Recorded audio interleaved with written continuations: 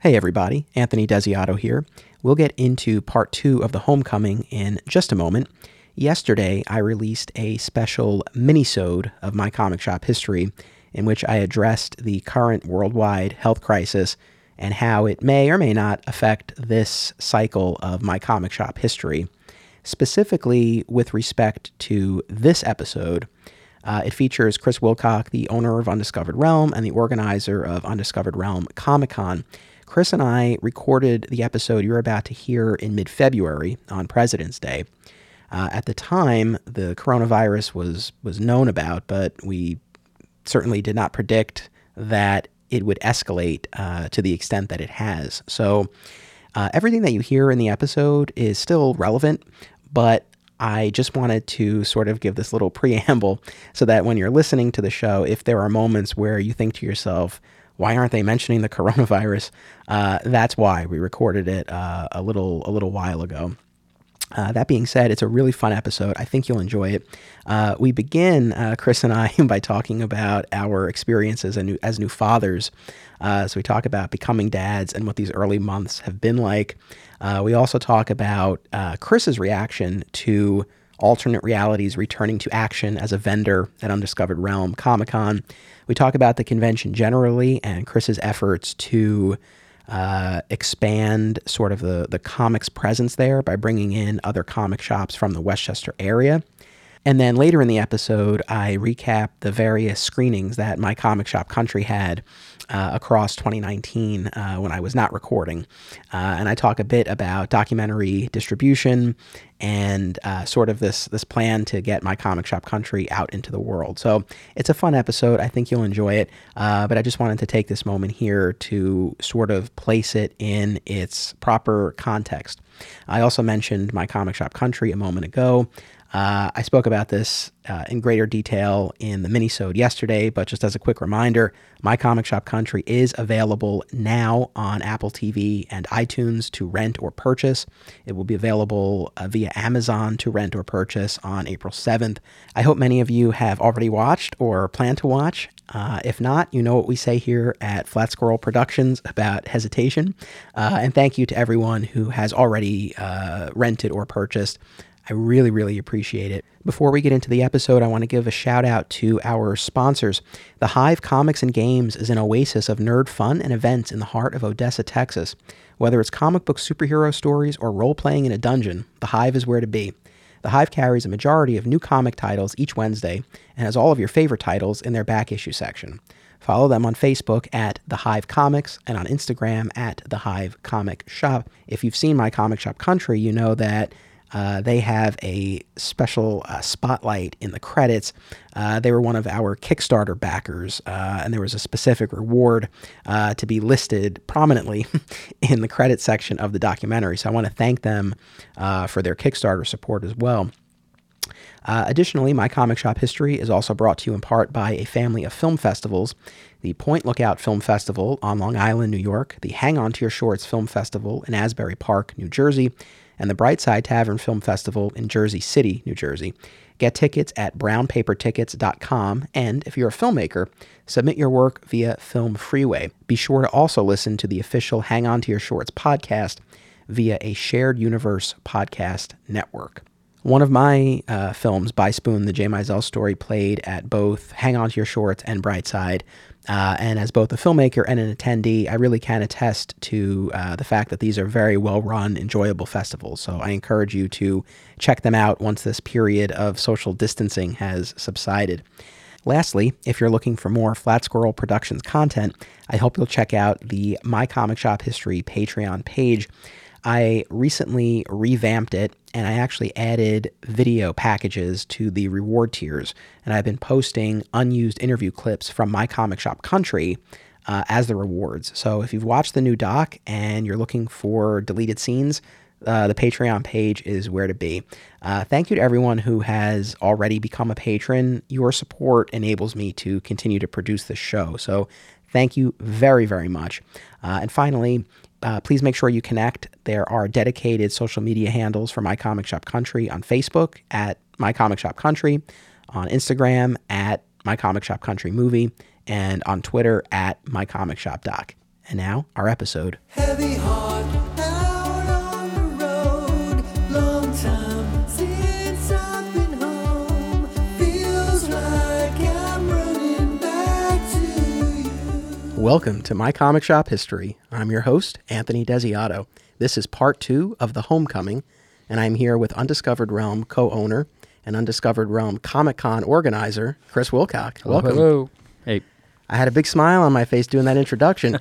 This is Been a while. the second episode of the season, but it's the first one that I'm recording. This is my first podcast recording since like June of 2018. 8 months. It's been a long time. That is a long time. Well, there's been a lot going on for me and for you, and the same thing. Yeah. So yeah. each of us became dads. Yeah. That's where we left off on the last one, I think. Yeah, so you and your wife Into the welcomed. great unknown. Yeah, Yep. you guys welcomed baby Jameson early July, right? Yep. Mid-July. Yeah. And then my wife and I welcomed Milo at the end of August. So, we could do episodes and seasons and series about parenthood. But generally, like, how's the experience been for you? Really good. I know we were talking a little off the air, but I really feel like we hit the lotto.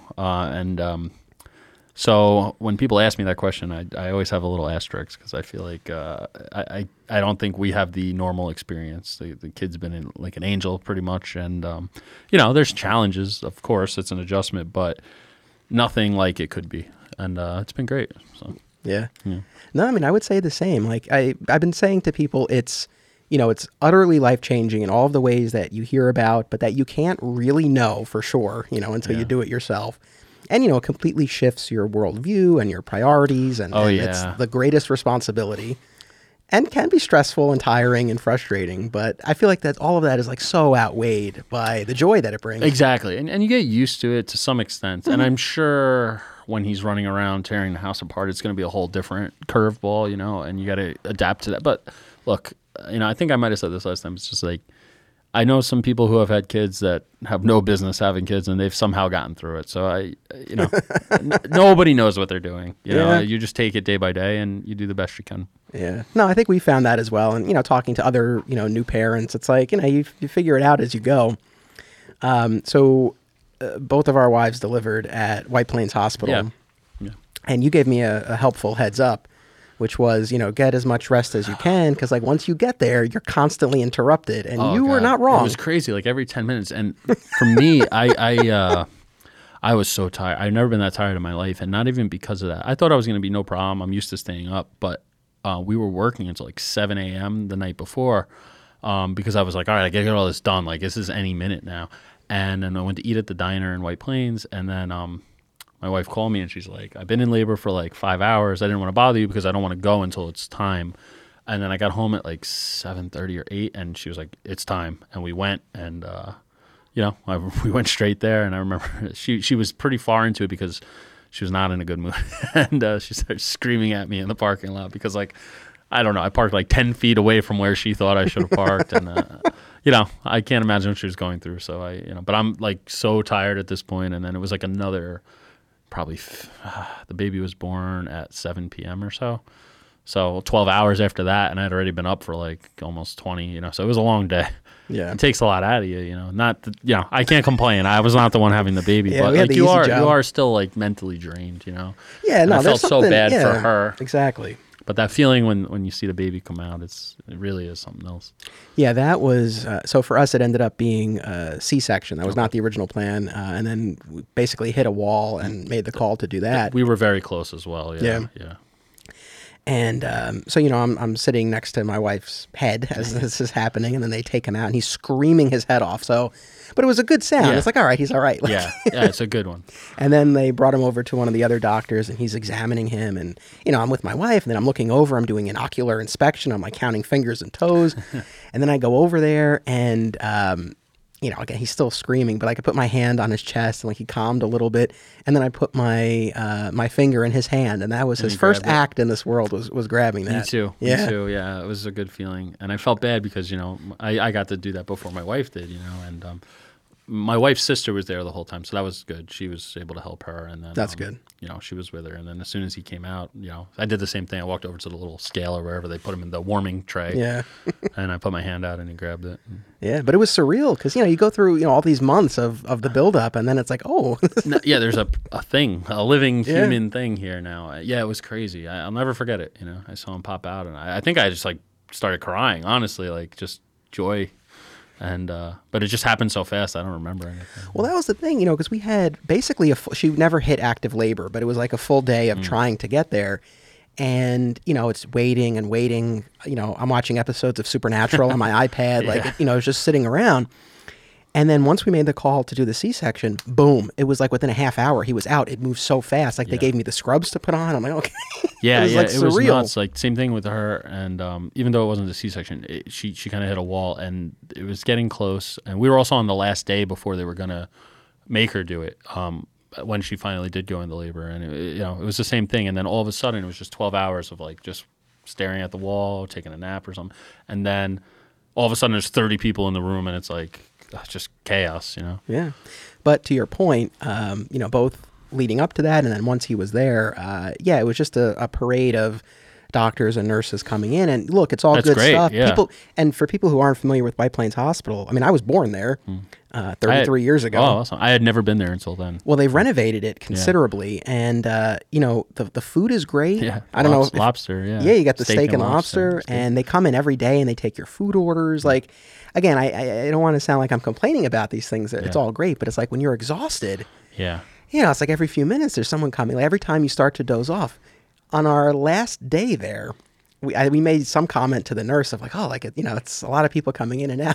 She goes, oh, why don't you put up the do not disturb sign? yeah. Oh, what?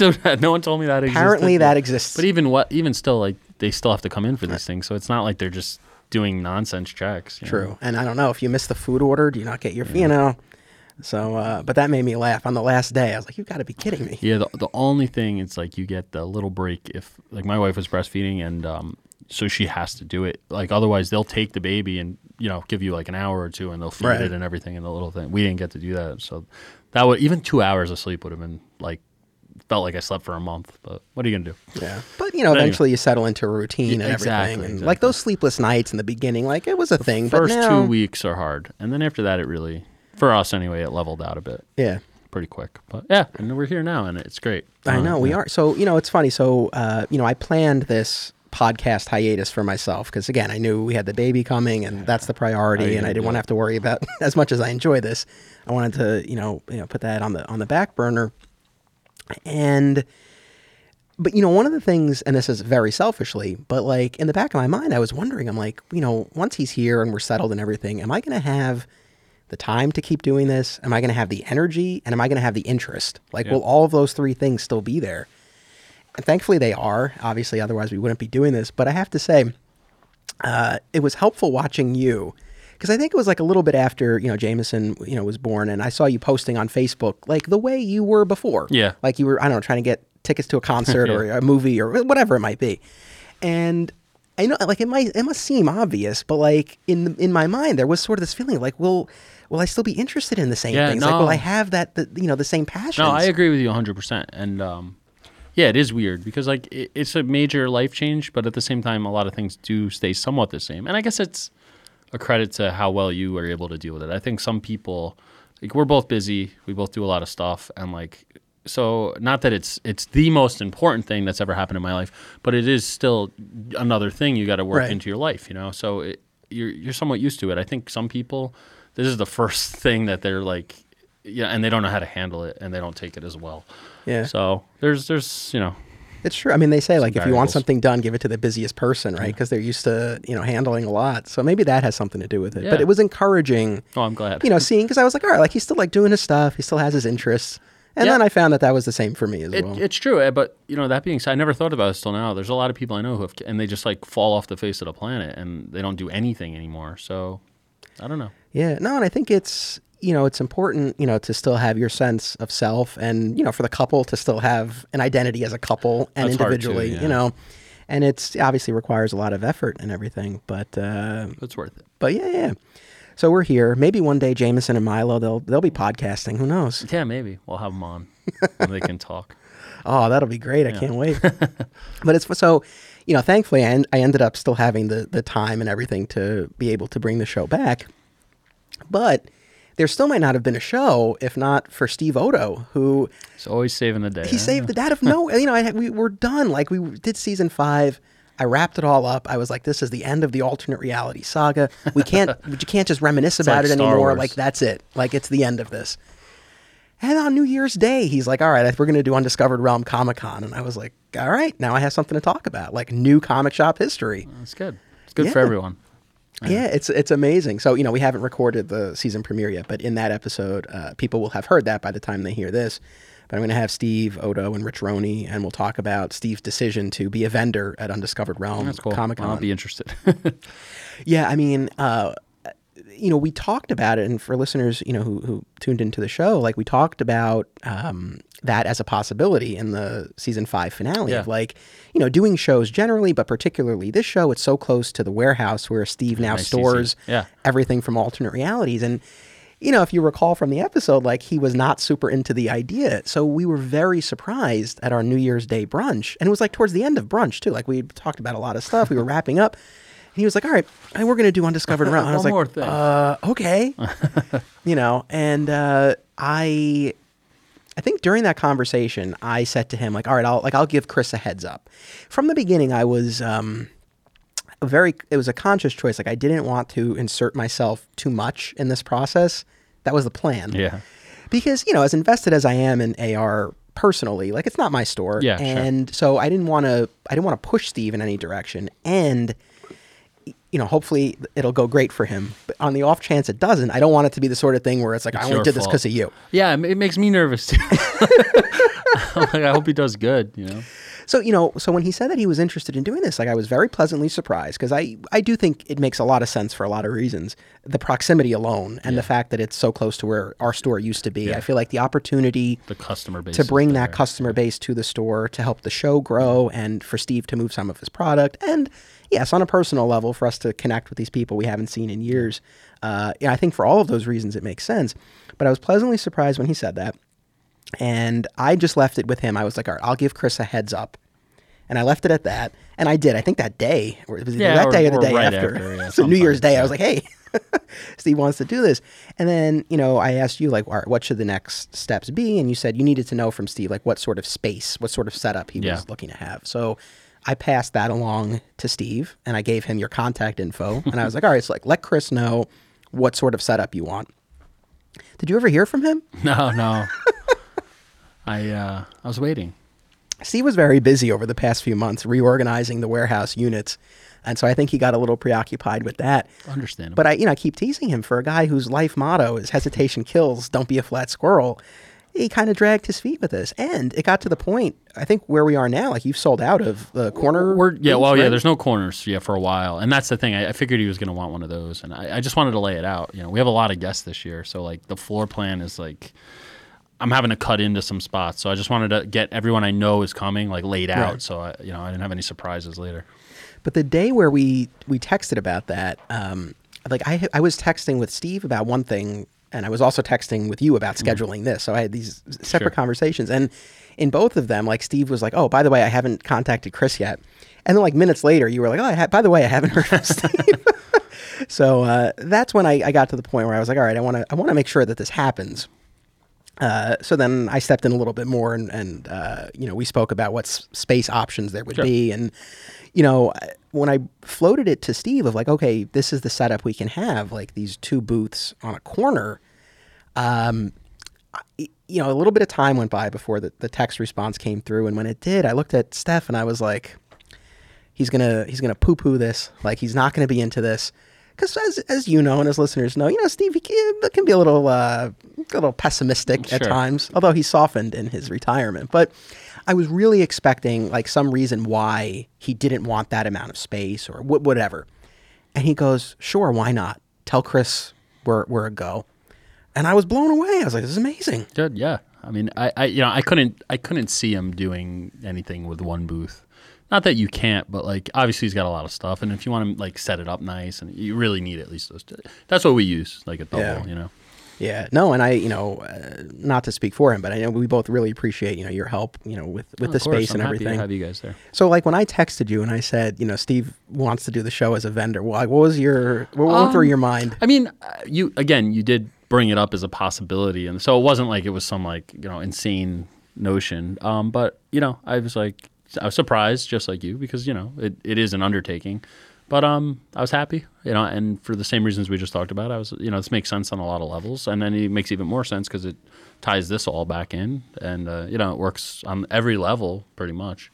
So, I think it'll be cool. Yeah, I mean, all kidding aside, like, do you feel pressure of like, I hope he does well? I feel that pressure anyway. For everyone, probably, right? Yeah, because going back to I think we went over this in the past a little bit, but being vendors, I know how it is. You have that bad show, you don't make what you think you're going to make.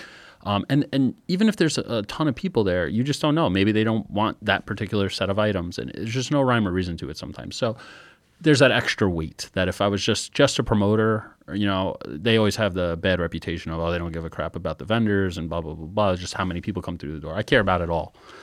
So yeah, and then on another level, I really care about it because I know, like, he's gonna get upset or something like that, and he's got his reputation, and I know people are gonna come wanting to see it, and I just hope it pans out like he wants and how everybody wants, But so yeah, I would have that with any vendor. It's not like it's but there's that little bit of icing on top, I guess, Right. for lack of a better term. Well, thankfully, as far as him, dragging his feet and everything, he did eventually mail the check. Yes, Which you said you got, right? Yeah, well, I think so. It's here All right. somewhere. Somebody told me that there was a check from him that came in the mail. All I right. wasn't here this weekend, so. So speaking of the show generally, right? So first weekend of June, Yeah. right? 6th and 7th? Yes, yeah. All right. So this is the fourth edition of the show, right? Show, fifth year. Right, 'cause there was the we one had year to you had to a skip, year, right. Yeah. And I know, so we're recording this late February. This episode will go up towards the end of March. So I know more guest announcements will be out by the time people hear this. But what are some of the guest announcements that you dropped so far? So far, we've only done a few. I try to do like one a week, give or take, unless something like batches in with the other one. Chris Sabat, who is probably the biggest anime guest you could have in the entire world, and that was a lot of work, multiple years of kind of getting the fire lit to start the whole process. And then, a couple months of actually trying to get it booked for this year's show. And he's, if you don't know, he's Vegeta and Piccolo from Dragon Ball, plus a bunch of other characters. He's All Might from My Hero Academia, which is by far the biggest anime in the world right now. And a million other things. Great guy, great guest. So very happy to have him. Cool. We announced so far 3 of the original Ninja Turtles from the 80s cartoon. And the cool thing with the voice actors is they are not generally just one thing. They have lots and lots of different. So, like, for instance, Rob Paulson, who's Raphael in the original 80s Ninja Turtles. He's also Pinky from Pinky and the Brain. A ton of other 80s cartoons. He's Wacko from the Animaniacs. So a lot of really big things. And I like those guests, too, because people hear the voices. They get really excited. Stuff that people are attached to, and you do draw on, like, maybe somebody doesn't care about Ninja Turtles, but they love Animaniacs, or they love Pinky and the Brain, or they love the Snorks, or everything in between, and you get a lot of that. So you draw from a lot of fandoms instead of the one. So we have that. We have a couple of the other Ninja Turtles. We announced Larry Kenny, who is Lion-O from Thundercats, and he's also Count Chocula and Sonny the Cuckoo from the ad icons and commercials and stuff like that. And that's going back to Pops and stuff like that. Ad icons are a huge line for Pops, and a lot of people collect them. That's like one of the most sought after lines of all the old school ad icons, like Sonny the Cuckoo, Count Chocula, Frankenberry, all that stuff, down to like the Pop-Tarts ad icon came out last week, so stuff like that. So people like to get that type of stuff signed, being as that we're a big pop show and big pop vendors. Right. So that ties in too. So I kind of look for that too when we book guests, so that there's like a tie-in all around. But we have a lot more, and that's what I was saying before with the floor plan. Like, I don't remember how many we had last year, maybe like 8. I think we're already at like 15, and there's more coming, and we're definitely more than doubling down on guests this year. And we don't have as much. Last year we were on Free Comic Book Day and Star Wars Day, so it's all this competition. You're competing with a lot of big stuff. Exactly, and free things, so it's hard, Right. The weather will be a little warmer, so you don't know. But I think we have a good show lined up this year. But now space is at a premium. It's running out much earlier than normal, and which is a good thing, but you got to figure it out. It's a lot more work. Yeah. So, I mean, so again, I know that these first guests have been voice actors, and, I know in past shows, the voice actors have been, well represented, Yeah. At the show. I mean, has that been a conscious thing from the start? Because for the reasons you said that they touch on a lot of different fandoms, or is it more that's who's available, or a little bit of both? Well, Your yeah, there's personal always a taste? mix of things. Yeah, I mean, like for me, I don't watch any anime. Some of the guys that work with us are huge anime fans. So, but I know how big of a guest he is. I know how much of a demand there is for him. Like I got a message the other day from somebody in Puerto Rico in broken English saying, "I'm coming to the show. When are tickets going on sale? My goal in life is to meet Chris Sabat. I want my Vegeta Pop signed. Like I'll be there. This is coming from another country, essentially, sort of." And things like that. So there is a big demand, and being vendors at other shows, we get to see how guests interact with people, how they are with the fans, and I put a lot of that in. Even if it's like the biggest guest in the world, and we can get them, if they're just jerks to the fans or put out a bad vibe, I'm not going to book them. And vice versa, if they're a smaller guest and I see how great they are, I know that when people come to the show, they're going to see that and have a good time, and that's what's important when they leave. That they had a great time, that, they interact with these people. And that's why I said, like, with the voices and stuff like that, it really does, like, when people hear that, or even at the panels and stuff like that, it really, it triggers that nostalgia in the back of your head, and it's nice. And, this year, definitely tying stuff together, like trying to get all the Ninja Turtles, or having multiple people from, this anime, or there's like an older movie that we're bringing a lot of the cast from that we haven't announced them yet. So we can get them all in one thing. So not reunions per se, but so there is some of that. But then you're also at the mercy of who's available. There was multiple guests I tried to get that were filming movies or TV shows, and I'm working on like one pretty big guest right now, and there's supposedly the chance of a writer strike happening. Right. And they're recording. So when I originally talked to them, they're like, "Oh, this is perfect. It's right when filming ends for the season of the TV show. It'll be great." But now if that happens, it's going to bump everything else back, and that could cause all sorts of havoc. And that's not just for that one guest. That's going to be the case for anybody that's on anything that's scripted that isn't done filming yet. So we'll see what happens. So there's a lot of stuff in play that you don't really think about when you're looking at booking guests, Sure.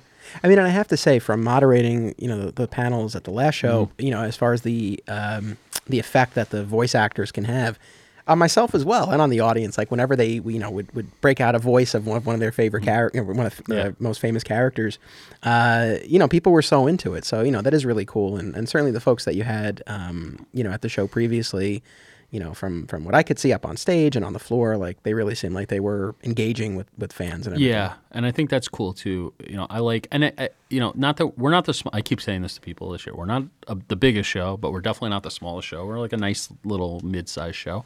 But I think that's where the industry's swinging, and people are sick of like being shoulder to shoulder and not being able to move. And you can spend the day there, breathe, and you can actually get a couple minutes talking to the guest, or it's the person you came to see, where you're not just like 10 seconds, here's your little scribble and a photo, get out of the way, the next person's coming. And that's nice. And I think that's the experience that people are looking for these days. And so that's what we're trying to provide. Right. I know it's always challenging, but is it getting, like, now this is the fourth time you're planning the show? Is it getting easier, or just different problems? I mean, there's always stuff, but no, it 100% gets easier every year, because even, we're focusing on the guest aspect right now, but, the first year, there's so many fly-by-night operations these days, and like shows that everyone thinks they can run a show, and then when it comes time, like they don't have the money together, they don't have this, nobody shows up, they didn't advertise. A million things go wrong, and it's hard, and so because of that, whenever it's a first year show, you really have to campaign and try and convince people that you're not that. Right. And, people want money up front because they don't trust that they're going to do well enough or get paid at the end. And that creates all sorts of issues, because if you need $50,000, $100,000 up front, there's obvious complications for that. So that aspect alone makes things a lot easier. They see that you have a well-run show. They've heard good things. So they're more likely to give you guests. Agents will also, because they know the guests are going to do all right, sometimes they'll even offer you guests at no cost, even though you still got to fly them in and hotel and food. So there's always a cost, but at least there's no guarantee. Right. And or if there's another big guest there that is really big. They know that just because they're there, those fans are coming to see them, they're going to get that, splash over. So it does get easier every year. Also, like, you kind of figure out the floor plan tweaks, and it's easier to react to things and move things around and know the space you're working with. And hopefully people came the year before, they come back, and it snowballs year to year to year, and you grow and grow and grow. And that's how you get bigger guests, and then more people, and that's how these things work, right? So it's a challenge nonetheless, and it's a lot of work, but those things make a huge difference in easing some of the strains. Right. Cool. As far as, the guests and the panels and everything, do you have a moderator yet? No, so that was one of the challenges. You did a great job last year, but because you're going to be working with alternate, that left the void. So I put up a post. There's a Facebook group of just people who promote shows, and I put up a post just asking, like, what do you typically do? And a million different people responded with different things. But I got a private message from a gentleman who, this is what he does. He works during the week. He actually lives in Florida, but he works during the week, and he does panel moderation on the end. And he actually brought up Chris Delano because he's worked with C2E2 and other Reed Pop shows and stuff like that. And he's like, I guess he saw mutual friends, and he's like, I've worked with this person and this person and this person. And, they had nothing but great things to say. And, so I think that's what we're going to do. Oh, good. I talked to him Okay. on the phone the other day, and barring something happening, I'm going to meet with him at C2E2 because he's going to be there doing the panels. Okay. And, Delando had great things to say. He said, this is the type, you give him a schedule and you don't have to think about anything. And that's what I'm looking for. There's so many other things going on. I don't want to have to like run up and down the stairs. And so that's working out. All right, good. Hopefully. Yeah. So, again, I had a great time doing it last year. It was I think the most challenging thing was that, so much of it was out of my wheelhouse. Like doing the Power Rangers panel, no prep needed for that, right? Very hard, I can imagine, yeah. But for a lot of, the voice actors and anime, it's like just not something I'm as familiar with. So, a lot more prep went into it. But for this year, I was so excited, when Steve said he was going to do the show. I'm like, this is great. I'll be at the booth all weekend. And then I was like, I was like, I don't know if you were looking for me to do that. And thankfully, I had thought about it already. All worked I figured out. that was going to be an issue, but yeah. Yeah. But all right, that's good. Good. No, I'm sure it'll be great. And I'm glad that you have, a lead on that moderator. Yeah, and then that'll solve that problem. Instead of having to figure it out every year, like hopefully he'll be the guy forever. But as far as like you say, you feel pressure, like you hope that the show does well for Steve and obviously for all the other vendors. I feel the pressure too on both ends because it's like I've encouraged Steve to do this, so it's like I hope he does well. And then you've been so great with having us at the show. It's like I hope we pull in our former customers. I mean, like that's certainly one of my goals. From the personal side, but more so so we can move some product and get more comics fans to the show. Yeah, and I'm sure that will be the case, and we definitely, by not being on Free Comic Book Day this year, we're going to have a lot more comic guys, but. We try very hard to balance, like, not having, like, I had 2 different supply companies messaging me for the last week, that sell, like, top loaders and, sleeves and all sorts of that type of stuff. But I'm not going to have more than one at the show because it's pointless. Let them make their money. If you have 2, the same amount of money is getting spent, just split in half. So why do it? Right. And, but I said to them, comic vendors are the one vendor where you can have, 100 and they're going to have, some crossover, but almost 100 different selections. So it's fine. Right. So the more the better. So I'm excited to have that. I know he's probably got some good stuff buried in there, and it should be good. Speaking of supplies, there was, a number of us within the alternate realities community had been talking to Steve about, what he should do with the show. And there was a brief, horrifying moment where it seemed like he was serious. I suspected he wasn't, but it seemed like he might be serious, that he he was just going to bring pre-made bags and boards. That's it. The rationale was that, as he likes to say, that was our best seller at Alternate Realities. You can buy a pack of 100 bags and a pack of 100 boards for, I don't know, $15, $20. He would sell a pre-made bag and board for 25 cents. And it always astounded him that so many people bought the pre-made bags and boards, despite the fact that they were ultimately spending more money. Yeah. But they wanted the convience of not having to make it up. Well, and also when you leave the store with it. Exactly. Yeah. So a couple of the guys were convinced. They were like, he just wants to have like 10 long boxes of bags and boards. And I was like, I don't think so.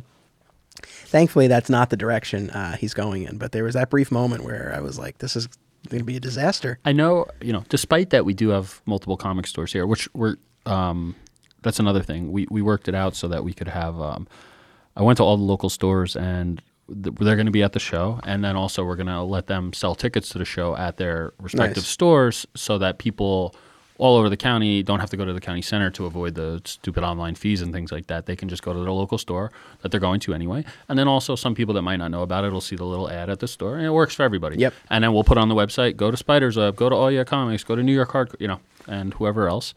And so it's that's how I like to work, mutually beneficial across the board. Everybody wins.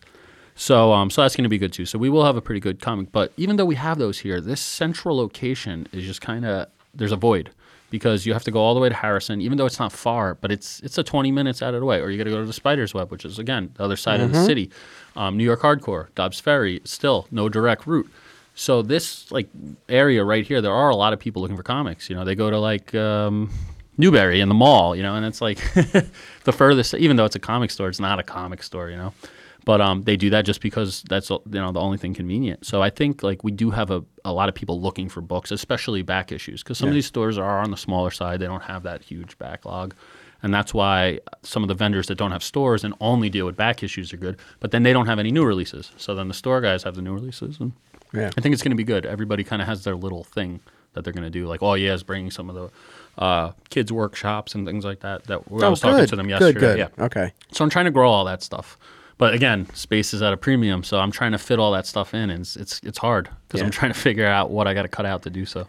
No, I was. I know you had mentioned ahead of time that you were planning to reach out to the local stores, and I was very happy to hear that they were on board with this. I know New York Hardcore has been at the show. Yeah, before. they're there every year. Yeah. Spider's Web has been Spider's there Web at did it least once. Not last year because it was a free comic book day, but Right. the year before. So I know they'd been there before, Yeah. and I know had never been. Yeah, they have not. But again, I think it makes a lot of sense for all the reasons that you said, and for those stores in particular. Again, with the location, this is an opportunity now for them to tap into. Yeah, you can get a lot of new customers. To customers that they wouldn't otherwise have access to. Like, that hopefully will go to the store for less than the cost of running an ad. You're selling stuff, so you're recouping that money anyway, and you're literally reaching your exact customers who may not know you're there, or maybe they just need that reminder. I mean, Mark at all, to his credit, he will set up at Alamo Draft House at the movie theater, when the superhero movies come out, so that's great. And I give him credit for doing that. I'm glad he was on board. To be honest, that was a store I was most, not want to say skeptical, but I was like, I don't know if they'll go for the convention, because again, the other stores have done it. They haven't. Yeah. So now you actually went in person? Yeah, I did it. I spent a day, and I went around to each of them, with myself and Carlos and Jake. Was that your first time at all? Yeah. No, I had been there once or twice before, just checking it out, when they first opened, and then I think I was looking for something one other time. But yeah. How, if you don't mind me asking, how receptive was Mark, or how much convincing did he need? So going in, I thought the same thing. I was like, I know New York Hardcore is going to be all about it because they do it anyway, and they're doing other shows and stuff like that. Spider's Web, I don't see at any other shows, but they have done it in the past, and I know last year was Free Comic Book Day. But also, I figured they would go for. From my perspective, there's zero reason not to go for it, because you're getting free advertising, you're getting space at the convention, and it's great all around. But you never know. Some people just don't want to change their habits. Right. So I walked in. I went to Spider's Web first, and he was, I explained to him real quick, and he was all about it. He's like, this sounds great. You don't even have to explain anymore. This sounds like a great thing. I said, okay, cool. I'll be in touch once the tickets go on sale. Then I went to New York. Obviously, that was 2 seconds. And then we went to And I thought the same thing. I said, if anyone's going to say no, not in a negative fashion, just because they haven't done it before and things like that, this is going to be the one. But I walked in, and instantly, I would say, I started to explain the same thing within 30 seconds. Also, they work a lot with Terrificon, Yes. and Mohegan Sun, and which Mitch, who runs that show, is a great guy also, and I know he does a lot of stuff. So I thought, all right, maybe they even had the sign on the door, tickets on sale. So basically the same type of thing. So I thought maybe that might cause a problem, but he's like, no, it's no problem. That's 2 hours away, which it is, even though we share similar customers. But we're all at each other's shows anyway. We all know each other. And he said, no, it's no problem. Sounds great. Let me just talk to my partner and figure out, if he wants to have a table to do art and stuff like that. And then as we talked about it, he said, I know these other 2 guys who do the kids workshops, and, they're interested in doing it. Do you have the space for it? And I said, yeah, and the same thing, like I said, with Steve, I want to figure all this out now before I sell all the booths, and then I can't. Right. So and then, yeah, so everybody was very receptive, which again they should be because this is about as good of an ad as you can get, you know. Yeah. No, I think that's great. And I mean, so is having a stronger comics presence, I mean, is that a goal for you going into the show? Yeah, for sure. Because there are people that come looking for that, you know, specifically. That's what they're there for. They don't care Right. about toys. They don't care about games. They don't care about the guests. They're looking for back issues of comics or whatever. So that's definitely a main thing. And like I said, that's one of the few things you can fill up the floor with and not overlap. Yeah. So that was definitely a strong thing. We had, you know, a couple last year, but nowhere near what I wanted just because of Free Comic Book. You can't leave your store on that day. So we had the guys that don't have stores. Right. So we're going to have a lot of comics this year. That's great. Yeah. No, I'm excited for that. I mean, I think you're poised, you know, to have a lot of growth this year because if you retain the people who've been before, and you know, the anime fans and the animation fans, and you can pull in more comic people. Exactly, and that's what I'm really. I mean, and that's the goal every year. But this year, I'm specifically trying to, like, you know, we have the anime, we have the cartoons, I'm trying to, you know, I'm working on booking 1 or 2 face actors. You know, when I say face actors, like the voice actors are great, but people, if you saw them walk by on the street, you might not even know. So people that people can see and identify with, and then, you know, the wrestler, you know, or, you know, the horror act, you know, just something to hit on each genre, you know, so that the sum is, you know, there for everybody. So even if there's one thing you want, there's a reason to come. Right. Comics are the hardest thing. Getting the vendors is one thing, but the comic guests is so hard. Like, honestly, it's still the biggest challenge. And all these other shows either are in that industry already and that's where they came from, or they have like somebody that is dedicated working for the show that's their job, is just booking Artist Alley and stuff like that. You know, we definitely have our associates for this, but I do, you know, overwhelming majority of the booking myself. And that's the one thing that's like my weakest point, you know. So every year it helps, you know. I know Ken Marion's coming back. I talked to him the other day and stuff like that. Oh, okay, so, yeah. good. Okay, and he good. he was so happy. He's like, I had a great time, and I'm really happy to come back. Because we were texting, and he was like, I think I'm going to do the show. I'm like, yeah, like, it'll be great. I'm glad. Cool, yeah. So I got to send him an email back. I was crazy all weekend. But, you know, that's the thing, trying to find more people. And then, I was going to bring some of them. You know, so it does grow each year, but that's definitely the hardest part and something that I want to continue to grow. Well, it's funny, like with the creators, because, you know, periodically when I, you know, post about the podcast, or, you know, I'll solicit suggestions for episodes or seasons, or just solicit feedback generally, one thing that keeps coming up is like, oh, you should have more creators on the show. It's not for lack of interest. It's like, it's difficult. And especially since I do like to do these in person, I mean, that really adds a whole layer. But just like, you know, trying to get them, it's hard, you know, to come out, it's tough. With though, you know, they really do have a lot of connections with creators in the industry, so that, you know, and that's what that you might need. be a way to and, get in touch you know, with someone potentially. And it's hard, especially in this area, just because there's so many shows that everybody already has that hookup, and, you know, people are doing the other shows. Yeah, That's another interesting thing for this year, actually, is we're getting some vendors that are like somebody I see at a lot of shows, but they live all the way in like Nashville or something. And they're coming out because you can do a whole East Coast run the way the show's lined up this year. You can do Awesome Con, Hudson Valley Comic Con, East Coast Comic Con, Cradle Con in Long Island, us, CharaCon in Connecticut, and Wizard World Philly 7 weeks in a row without going more than 2 hours away. So even if you're from the West Coast, you can come out here and just do a string of shows, and you don't have to drive back and forth or do any of this stuff. So I think a lot of people are kind of doing that this year, which is nice that it lined up that way. Yeah. It's interesting. Jumping back to the non-comics guests for a second, if you ever get a Smallville guest, I don't care what professional moderator you have, I want that. Sure, no problem. Yeah, I thought about it, but like Wizard World has been doing Tom Welling and Rosenbaum. At every show. Yeah. Like that's their thing this year. I think they just signed them for the year or whatever. So I'm pretty sure they didn't announce them for Philly yet, but I'm 99% sure they're going to be a Philly. And Rosenbaum is at Terrificon because they're doing the Justice League voice thing. So you know what though? If you ever did get Rosenbaum, you would have no need for a moderator. Because I don't know if you've watched. I've seen clips. Yeah, he doesn't need one. Yeah. He just does his own thing. So I would just be sitting there anyway. But it would be fun to meet him. Yeah. But no, very cool. You know, I mean, I think it's great that, so obviously Alternate Realities, New York Hardcore, Spider's Web, any other like comic shops that you expect? There's a place called Next Gen that's in Long Island. They do a lot of conventions, but they have a shop. He's coming. Another store that he works with, I can't remember the name off the top of my head, they're coming. And then a lot of the guys, like I said, that don't have stores that just do shows, we have a few of them coming as well. So right there, I mean, that's already over 10 vendors that have decent selections, and there's Good. more, Because, one of the things Steve mentioned at some point, he talked about a show he did like years and years ago where like he was one of the only comics vendors there, and he didn't do well. And I was like, well, you won't be the only one. Like there will be more comics vendors.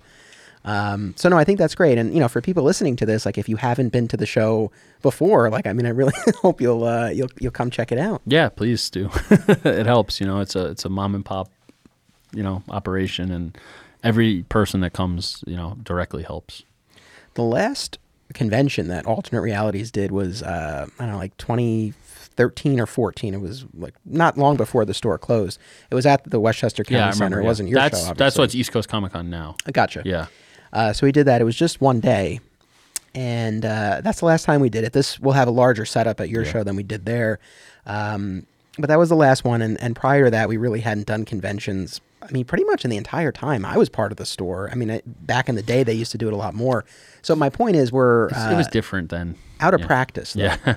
And as someone who does shows all the time, I mean, any, like just for example, I haven't floated this to Steve yet. I doubt he'll be on board, but like credit cards.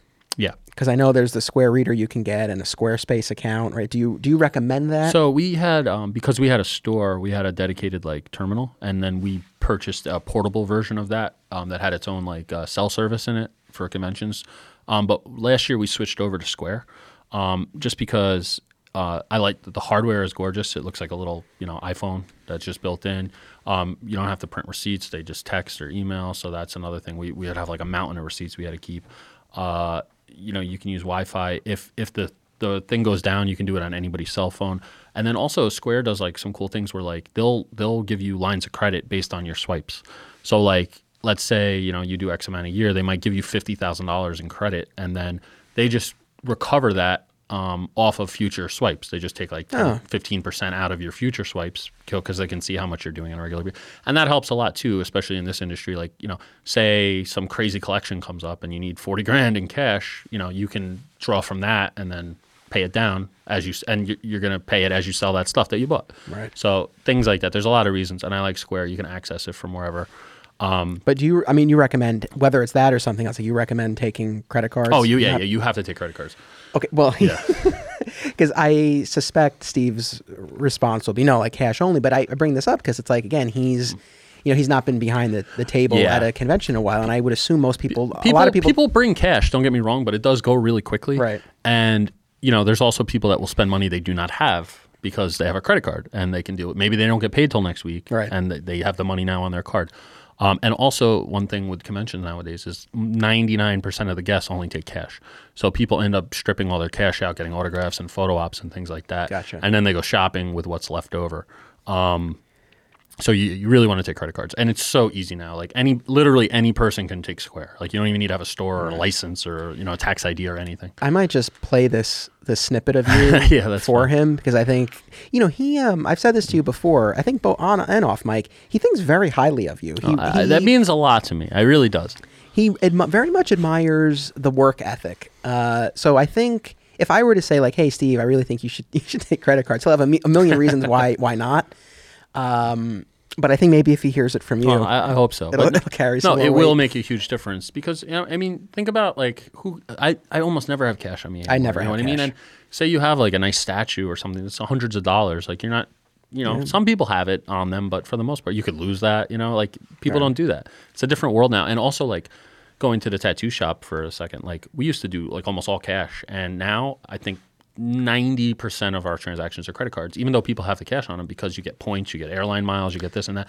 So you get cash back. If you have a 3% cash back, now your $500 statue is a little cheaper, or you get some airline miles or something like that. So everybody uses cards for everything. So you really are at a disadvantage. Like we printed a sign that on our banner, it says like all the different credit cards and PayPal and all that. And I can't tell you like how many people come straight to us because they see that and they just don't know that the other ones take it. All right, I'll work on Yeah. that. But it's true. Like my wife and her whole family, they're real big on our whole honeymoon was points. Like they're big Yeah. travelers. And anyway, all right. Yeah, So that's I'll talk to him about that. The one thing that I've been, trying to steer him toward is really taking advantage of the proximity between the county center and the warehouse where he has all of his product. Because it's the sort of thing, and going back to another one of his Odoisms, having backups for backups of backups, I said to him, I'm like, we can have, you bring a mix of things because you don't really know what's going to be moving the most, and have backup lots of each of those things. So if you bring statues and they fly, one of us will run to the warehouse and get more statues. Exactly. And you could do that with anything. No, it's key. Like, that's one of the reasons we do so well at New York Comic Con is that we're able to come back every night and restock exactly what we're missing. We can't do that at any other show. And it makes a huge difference, like a huge, huge, huge, huge difference. So you need to that's all going to be in the prep beforehand too, because like if he has it, don't bring 5 of the same statue with you, right? Because it might just take up space. Bring the biggest mix you can, and then just restock it. Or even if you have rent a U-Haul, it's going to cost like $20. Keep it in the U-Haul, and then you go run out into the parking lot and get some more. Well, Westies has vans, and since he's their best customer, I think they'll probably let him. Yeah, same thing. Depending how much space you need, But that's the thing. We keep a lot of backstock in the van or trailer, and then we can even run into the parking lot and go get it if we sell out of something, Or keep the boxes in there, so that if you do sell, just give us 2 seconds, we'll get the box for you. This way, you're not wasting a ton of your booth space storing all the giant empty containers and things like that. Yeah, so that's, I guess, been the biggest thing I've been trying to gently, because Steve has very specific views of what he wants to do, and I respect that. Oh, well, yeah. But, again, I want this to be as successful for him as possible. And I think, so that's sort of, I've just been trying to encourage him, again, take advantage of how close you are, bring a mix of stuff, have backups. I will talk to him about the credit card processing. Any other general tips that that comes to mind? The prep is key. If he does have extra stuff in storage, make sure it's accessible. Where it is. Have it all, ready to go. Like going back to what I said with New York Comic Con, like if we have 72 of a pop and it's a 4-day show, I'll pre-make allocations of 18s so that if we do run through it, who cares if you sell 72 the first day or you sell 18, it's the same thing. But you're not wasting all that space. You can now bring more things, stuff like that. Right. Just have it ready to go. So at the end of the night, you can even run over to, if Westies is open, I don't know if they're 24-hour or whatever, and just go refill the van and bring it back the next day. They'll be 24/7. There you go. So I know my storages, but not all of them do it. But yeah, you just run in, refill the van, and come back the next morning. That's what we do after we get some food, and then we go to the van and trailer for a couple hours, restock everything that's missing, and we're ready to go the next morning. Yeah. And that's key. I mean, you can't sell it if you don't have it, right? Yeah. And see, if people ask for something and you have it, he's local, which is nice, so he can say, hey, you could buy this and I could ship it to you. I can come get it. I can bring it tomorrow. You have a lot of options that you don't have when you're halfway across the country. Right. And I think for him, because I had a lunch with him and we talked a little bit about, because that was the thing that I was trying to get a sense of from him. It's like, what do you want to get out of this? Because it's not, it's not my show or store. So it's like, what do you want to get out of this? And for him, there are a couple specific types of items that, because for people, just as a quick recap, he's been selling his remaining product on eBay. And there are certain items like statues and hardcovers that are more challenging to ship. So I know those are some of the things that he's hoping to really move at the show. But he did also say, and I think this is great, and I know he will do this, is, maybe have some flyers with his eBay account stuff and things like that. Definitely want that. And I'm sure again, my personal hope is that we'll be able to pull, and getting the word out to them will be really critical, but getting the word out to our former customers. This show is going to be June 2020, 5 years since the store closed. Yeah, so there you go. So a lot of these people we haven't seen in a long time. I know a lot of them are at Spider's Web. So because they'll be coming through too, and a lot of them might be coming to the show to begin with. So there should be some excitement for it. But I genuinely, and maybe I'm a cockeyed optimist, but I genuinely think for a lot of our customers, I mean, if they're available, if they're able to come, those are question marks. But if they are, I don't know. I mean, Steve engendered a lot of goodwill with these people over all these years, and we really saw that, especially when the store closed. So I would like to think that if an AR customer sees like AR as a vendor at the show, that would be some sort of pull. Yeah, and you have that cool little graphic made up, so we'll do some promotion on our side too. Oh Chris Giarusso, he knocked it out of the park with that. That's really cool. Yeah. So, and that's that's what I picture in my head when I think about you guys being there. So it's cool to see that. With the former store sign. Yeah, you put it up. I mean, it's big, but that wasn't in the art by accident. Yeah, so there you go. But no, we're well. I think I'm very excited. Steve, I don't know if I would say he's excited, but he's on board, and that's not nothing. We have Bill Mayo. Yeah, that's cool. I haven't seen him in forever. He's flying in for this. Like he's really excited for it. Brian O'Day. Well, he'll Yep. be there Yeah. doing He's already private requested security. Rob Paulson. Oh, has he? Yeah. Okay. But no, very cool. When will tickets be on sale? So I'm trying for. We're going away. So this is the middle of February, and we're recording this. Sorry, spoiler alert.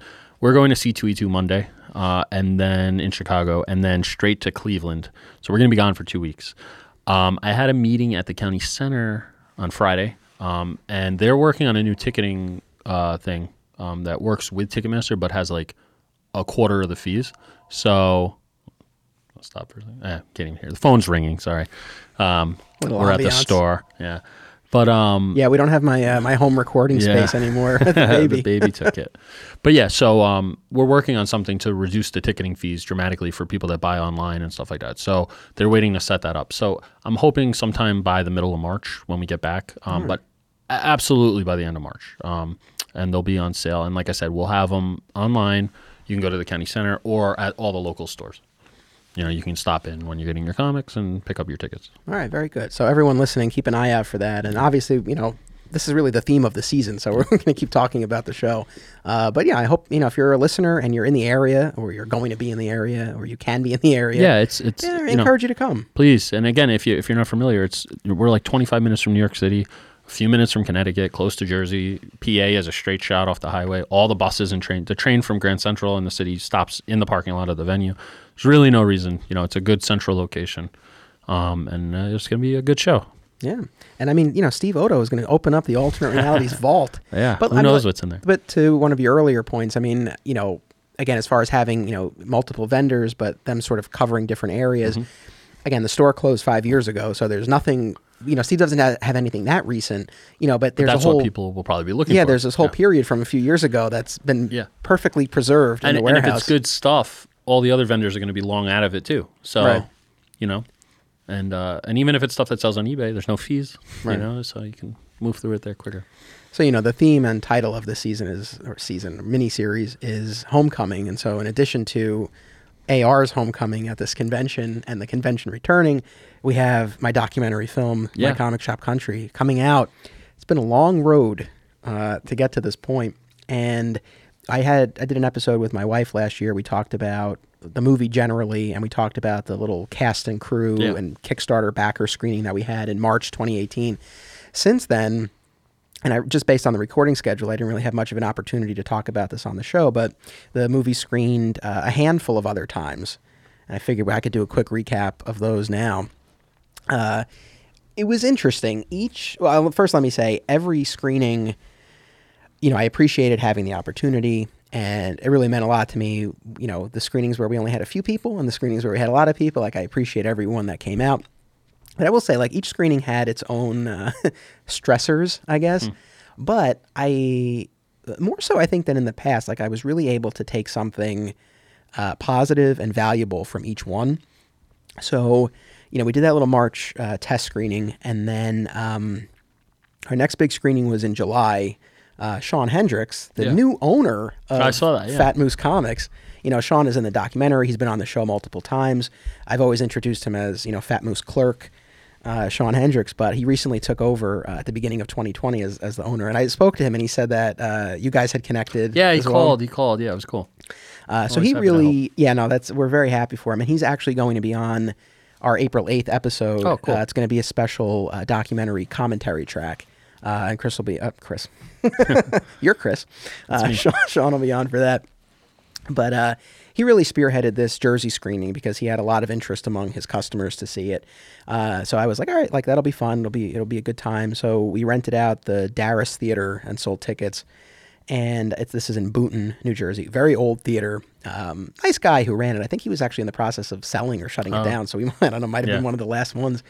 And we had, maybe 30 or 40 people. So it was a decent turnout. Yeah. The audio-visual presentation was challenging. There were these huge fans right by the speakers, and the screen was out of focus. And for me, as the filmmaker, it drives you nuts. It drove me nuts. But again, focusing on the positive, the people still seemed into it. And so my takeaway was that the story was strong enough to overcome maybe not the sharpest presentation. And I was like, all right, like that's a good sign. People weren't like, oh, this is, like they were still able to get into it. So that was good.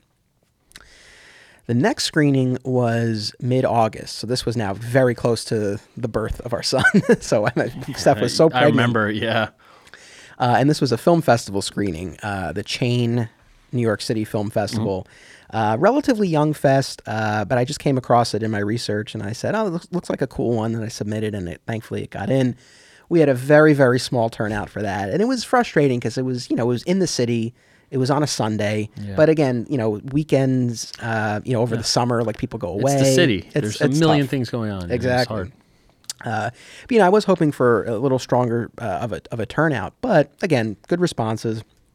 And I got a great review of the movie coming out of it, and I've been able to kind of show that moving That's forward. awesome. And it won an award. Oh, great. It won that's awesome. Best New Work Award. Cool. I said, what is that? Hey, look, it's nice. You could put that on the cover. Yeah, exactly. Well, it's funny because like all the other, so unfortunately I couldn't go to the award ceremony because it was like days before the birth.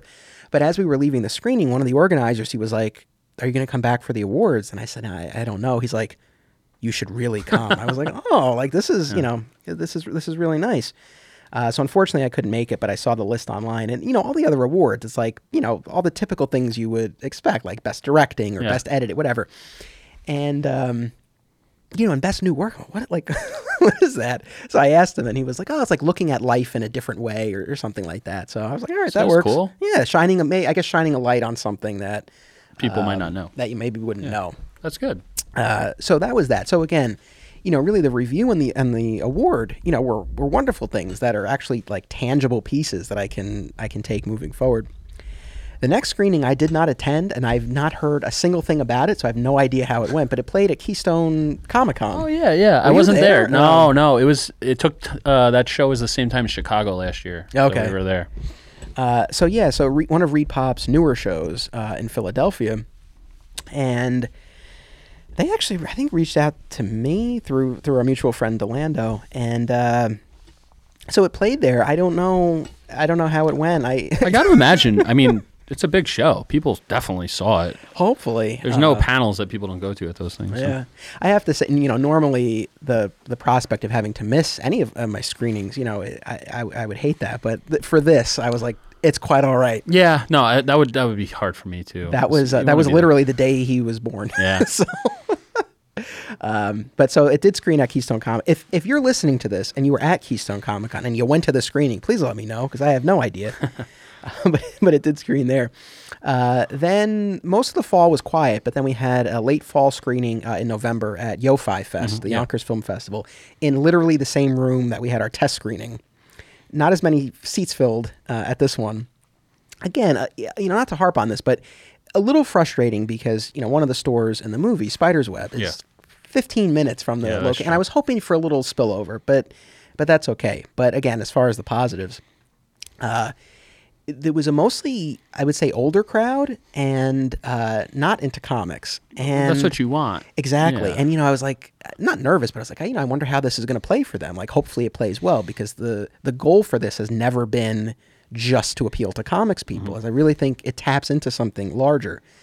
And during the Q&A, there was this older woman, and she raised her hand, and she was like, I'm not into comics, and I may be off base here. And I was like, oh, where's she going with this? She was like, for me, I looked at this as like my own routine. Like I have a Keurig at home, but I don't make my coffee at home because I rather walk to the local deli and get my coffee there so that I can have a conversation with the people there. She's like, is that what this is like? I was like, yeah, exactly. Kinda, yeah. And that, to me, like that really just crystallized everything. And I was like, okay, like if that's what she's getting from this, perfect. Because that's ultimately what this is getting at, like this sense of community and having the place Everybody has to go. that thing.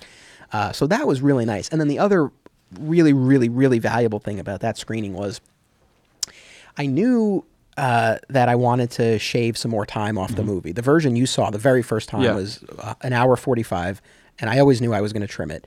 But people responded so well at that screening. I was like, all right, I'll just take a few minutes off. And I felt like, it really covered so much. There's so many different topics. I was like, I can, maybe an hour and 40 minutes is okay. Like, it doesn't need to be 90 minutes. And I'm very proud of that 100-minute cut. And that's what played at all of these screenings. But I got to a point where, I was now seeing it over and over, and I was like, okay, I see some places where I can reel this in a little bit. And so going into that Yo-Fi screening, I was like, okay, I want to make some notes about where I can trim some more time, because I had in my head, I was like 85 minutes. Like, that's what I want to get for the final cut. That's hard. And it was, and my wife too, like we were both dialed in, and we had a great conversation after about like, okay, like this is where, things can kind of go a little bit.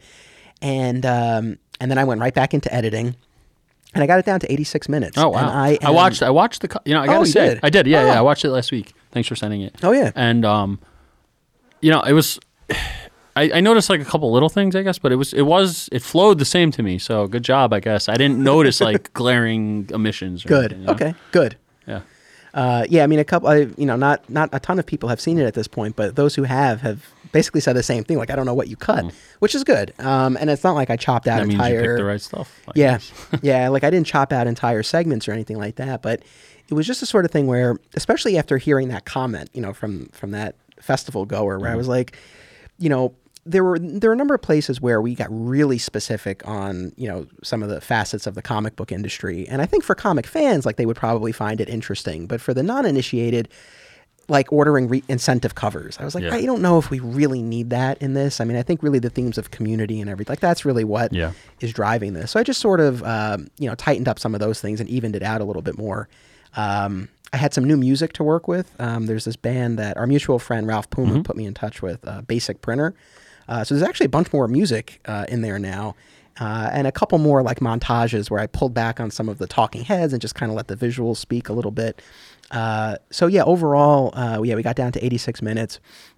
And again, for anyone who's Kickstarter backers or anyone who came to these screenings and saw the original cut, again, I don't know. I mean, and I guess you've attested to this. I don't know that you necessarily watch it and be like, oh my God, where'd that go? And the things that you hopefully did enjoy, I think, are all still there. You still get, a real peek behind the curtain into what goes on behind the scenes of these stores and all of that. But yeah, that was sort of my guiding light, was like really focusing more on the themes of And the community. Kickstarter version is the only release now with that, right?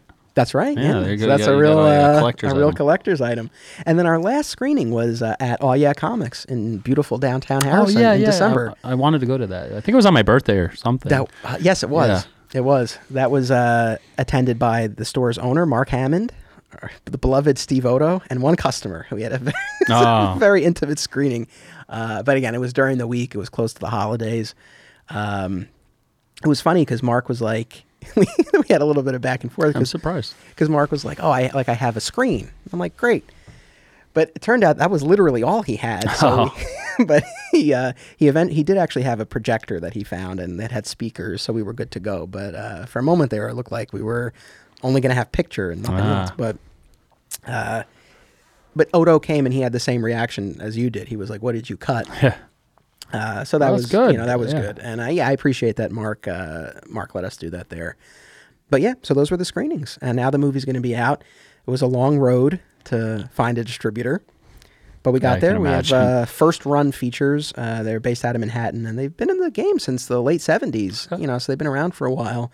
And we're planning on this release on Apple TV and Amazon, and potentially and hopefully other platforms. As we move forward, Yeah. but at least those two. So for Those people, are big ones. yeah, I mean, The for two people biggest. who have been looking for a way and a place to watch this movie, here you go. Yeah, that's good. Did they do like promo and stuff like that, or do they have like any kind of? I'm sure they got some kind of networking. Yeah, I mean, so they have a publicist they work with, and they'll be putting out a press release. A lot of this is on me, which I understand, and that's fine, Yeah. and I'm used to it. So, Yeah. especially, my hope is that with their help, I can maybe tap more into, again, the non-comics world. Within the comics industry, thankfully, I mean, I have the contacts with these stores and the comics press and everything. So I'm confident, we'll get the word out in a big way within the comics industry. And then hopefully, with their help, we can, reach beyond that. Hopefully people watch it and hopefully they like it and we have, a good word of mouth. I And think that should help. That'll happen over time. That might take months of check this out, Right. but it happens. Yeah. Believe me, I just watch so much stuff on Amazon that like the algorithm really does work well. Yeah. So if you watch something else, it's gonna recommend it. Good. Theoretically. Honestly, even if you just do like a small like Facebook, Instagram campaign, like it doesn't cost much, and you get a lot of results. No, you I can do really yeah. fine tune that in. Yeah. Yeah, no, we'll do some ads. But it's interesting. I mean, I could do a whole thing on documentary distribution. I won't bore people with it, but because I know you had messaged me at one point and you mentioned like all these documentaries that are on Amazon. Amazon is actually fascinating because they have their Prime Video Direct program where, unlike pretty much any of these other platforms, content creators can directly upload I think that's their awesome. films to Amazon. And you can make it available to rent or buy. Amazon takes a 50% cut. Or you can make it available for Prime streaming. Not as great a deal there. You get 6 cents per hour watched. A lot of people, though. I guess. I mean, I don't know. But that's sort of how that goes. For everyone who, a lot of people, were like, oh, you get it on Netflix. Yeah, that would be great. Like when we talk about the like these subscription video on demand platforms like Netflix and Hulu, and of course all these new ones now like Disney Plus and Apple Plus and Peacock, like all these things that are coming out. They're curated platforms. They don't take just anything. And more so now than ever, a lot of them really seem to be focusing on original content projects they commission as opposed to completed works that they acquire. And when they are acquiring product, and again, not surprisingly, like they're going for the big festival winners and, projects that have big names attached or, very high profile or timely subjects. Makes sense. But you know what? They just need content. Yeah. And I got to tell you, like I fell in love with Amazon Prime once I started. I never I've had Prime since the day it started. I've never watched Amazon Prime, and they have all the best old movies, and like the original content is on another level. And I told you that algorithm is great. Like you start watching anything, and it just I spent like 3 weeks with stuff in the background, and it was all great. And there's still a mountain of it left. So hopefully people just and it was funny. Like as I started finding some of this stuff, I started talking to other people about it, and they're like, "Oh yeah, I watched that. And it was like this random video game documentary that like 2 guys just uploaded. So it does get in front of people. I got to say that. Yeah. No, I'm hoping we can reach a lot of people. And again, as far as these curated platforms, the door's not closed, and hopefully, we can get there. Also, it's a step. If you do other stuff in the future, it's you're there. You can snowball off of it.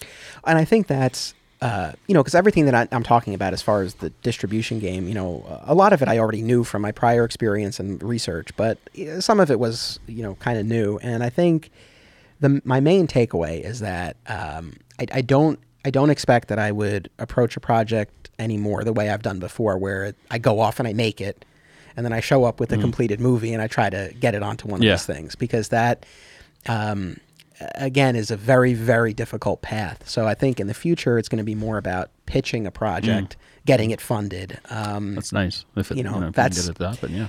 Yeah, that's a big if. But that's what I mean. Yeah. Having this stuff to bank off of is like, look, I already have all this stuff. It's not like you're just coming out of nowhere. Like, yeah, I'm going to make this thing. It's going to be good. Don't worry. Right.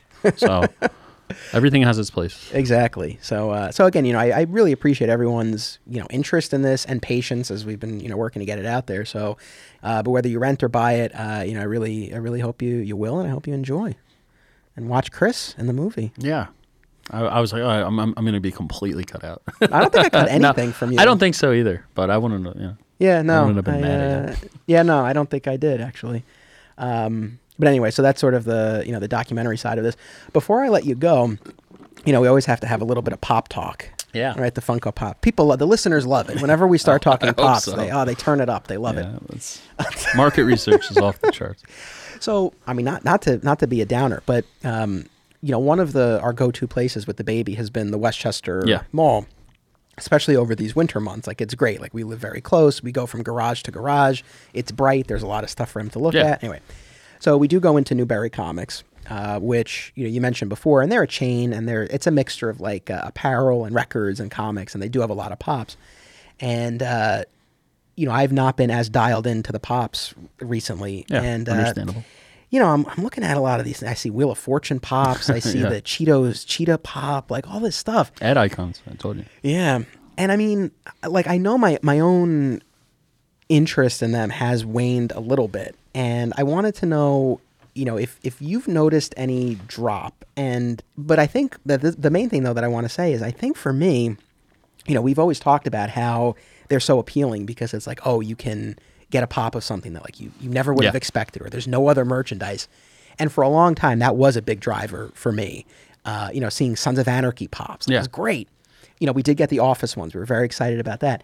But I feel like now there's a pop of everything that factor has diminished a little bit because it's not so much like, oh my God, now it's almost, you would just expect it. That's true. That's true. But that doesn't change the fact that it may be the only piece That's of merch. true. Like how many, Alex Trebek figures do you have? You know what I mean? Like, so, that hasn't diminished it Good. in that aspect. No, we've been off the road, like I said, since November. So about 3 months.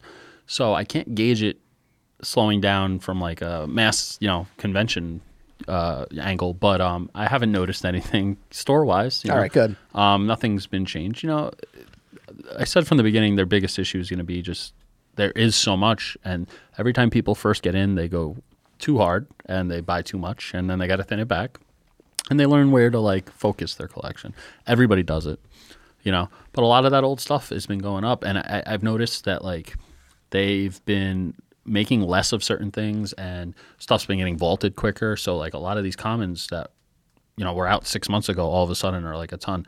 And, like stuff that was warming the shelf last year is like $50 now because they didn't make enough of it. And, people they don't prioritize it when they see it on the shelf. And then they're like, oh, let me go get that. And like, oh, there's none left anywhere. Right. So yeah, that's been good for the collectors because if you do have those random ones, like some of those Office pops are already like 3-hole shirt gym or whatever it is. Yeah. 3-hole. It's like $80 already. Wow. And like Prison Mike's like $60+, and like and those just came out. Yeah. So All right. No, so yeah. good. No, certainly it's good. I'm glad to hear that. And certainly for your sake, it's like, I'm glad that Yeah. they're doing well. I think for us too, off mic, you and I were talking about house hunting and, I think for us, that's the other big factor is like we don't have space. Yeah. And it's like, even though, yes, we could store them. I mean, we do have a storage unit or we could bring them to my in-laws. It's like, I think that's sort of a deterrent where it's like, not what are we going to ideal. do with these? Yeah, no, and I, again, going back, that's the number one issue people are going to have is space. And even if you're not buying the rare ones, like they're $10, $12, it builds up quick. That's like one statue, you can get 50 pops, and they take up space. And that's the biggest thing they have going against them is that they are so accessible. I don't know, but it's hard because now let's say you're like, oh, I really like The Office, but we'll get it when we get the house. But then you go back and these pops are $200 each, so know. you should get them and just throw them in storage. Yeah. But then if you already have the storage, it's fine. But I know all these people that are just paying to store their pops, and it's like, well, at that point, just throw them away and buy them later because you're gonna spend more money storing the damn things. Yeah. So it's we've been buying a lot of collections lately. So I think some of the older people are moving out or thinning their collections because they see that they have a lot of money sitting there from stuff they paid for like $10. But the new people are still coming in and there's always going to be something that you're like, oh, I got to buy this. This is my favorite thing in the world. So Yeah. I will say I saw they're doing Good Place pops. That was exciting. yeah. See? Yeah, no, I know. That's like, there are things that are still if they ever do another wave of Smallville, which I doubt, but those would be definite. Yeah, those are getting really hard to find. We were just Yeah? talking about that last week. I haven't seen any of them, and because somebody was asking me if I can get them a Tom Welling pop signed in Cleveland or wherever they're going to be, and I was like, I haven't seen them. I'll keep an eye out at C2E2 for you, but we haven't had them, and that's the thing. They just dry up sometimes, and then that's Yeah. it. It's hard. The grease pops were everywhere, and then John Travolta did like a one-off signing last year, and I sourced everybody I know, and I was able to find one grease pop, and that was like everywhere 2 months before that. It's hard. Fascinating. Yeah. All right. Well, is there anything else that you want to say? No, I think we got through. It's fun doing this again. It's been Yeah. a while. Glad to be back, and thanks for everything. And I, can't wait for the show, and hopefully everything pans out like we were talking about, and it'll be good. Maybe if you guys have time, you can do some kind of panel there or something like that. We could talk about that, Oh, yes. or a screening panel, something. I don't think- know. We can yeah. figure it out. We All have right. we All have a screen and a projector and speakers. speakers? Yes, All right. we have it all, and microphones. So, All right, we'll talk. Well, thank you so much for being part of this, No, for being my happy to first be there. recording Yeah. back. I appreciate it. And I know the guests always enjoy the guests. I hope so. The listeners You guys always are enjoy hearing probably from sick you. of me, but I love doing it. So thanks. Anytime you need me. Excellent. Well, thank you again. Thank you to everyone for listening. Make sure you keep your eye out for tickets to Undiscovered Realm Comic-Con. I hope to see you there. Be sure to check out My Comic Shop Country, and then be back here on April 8th for the Homecoming Part 3, which, as I mentioned earlier, is going to be a special movie commentary track with Fat Moose Comics owner Sean Hendricks. So that should be a lot of fun. Until then, don't be a flat squirrel.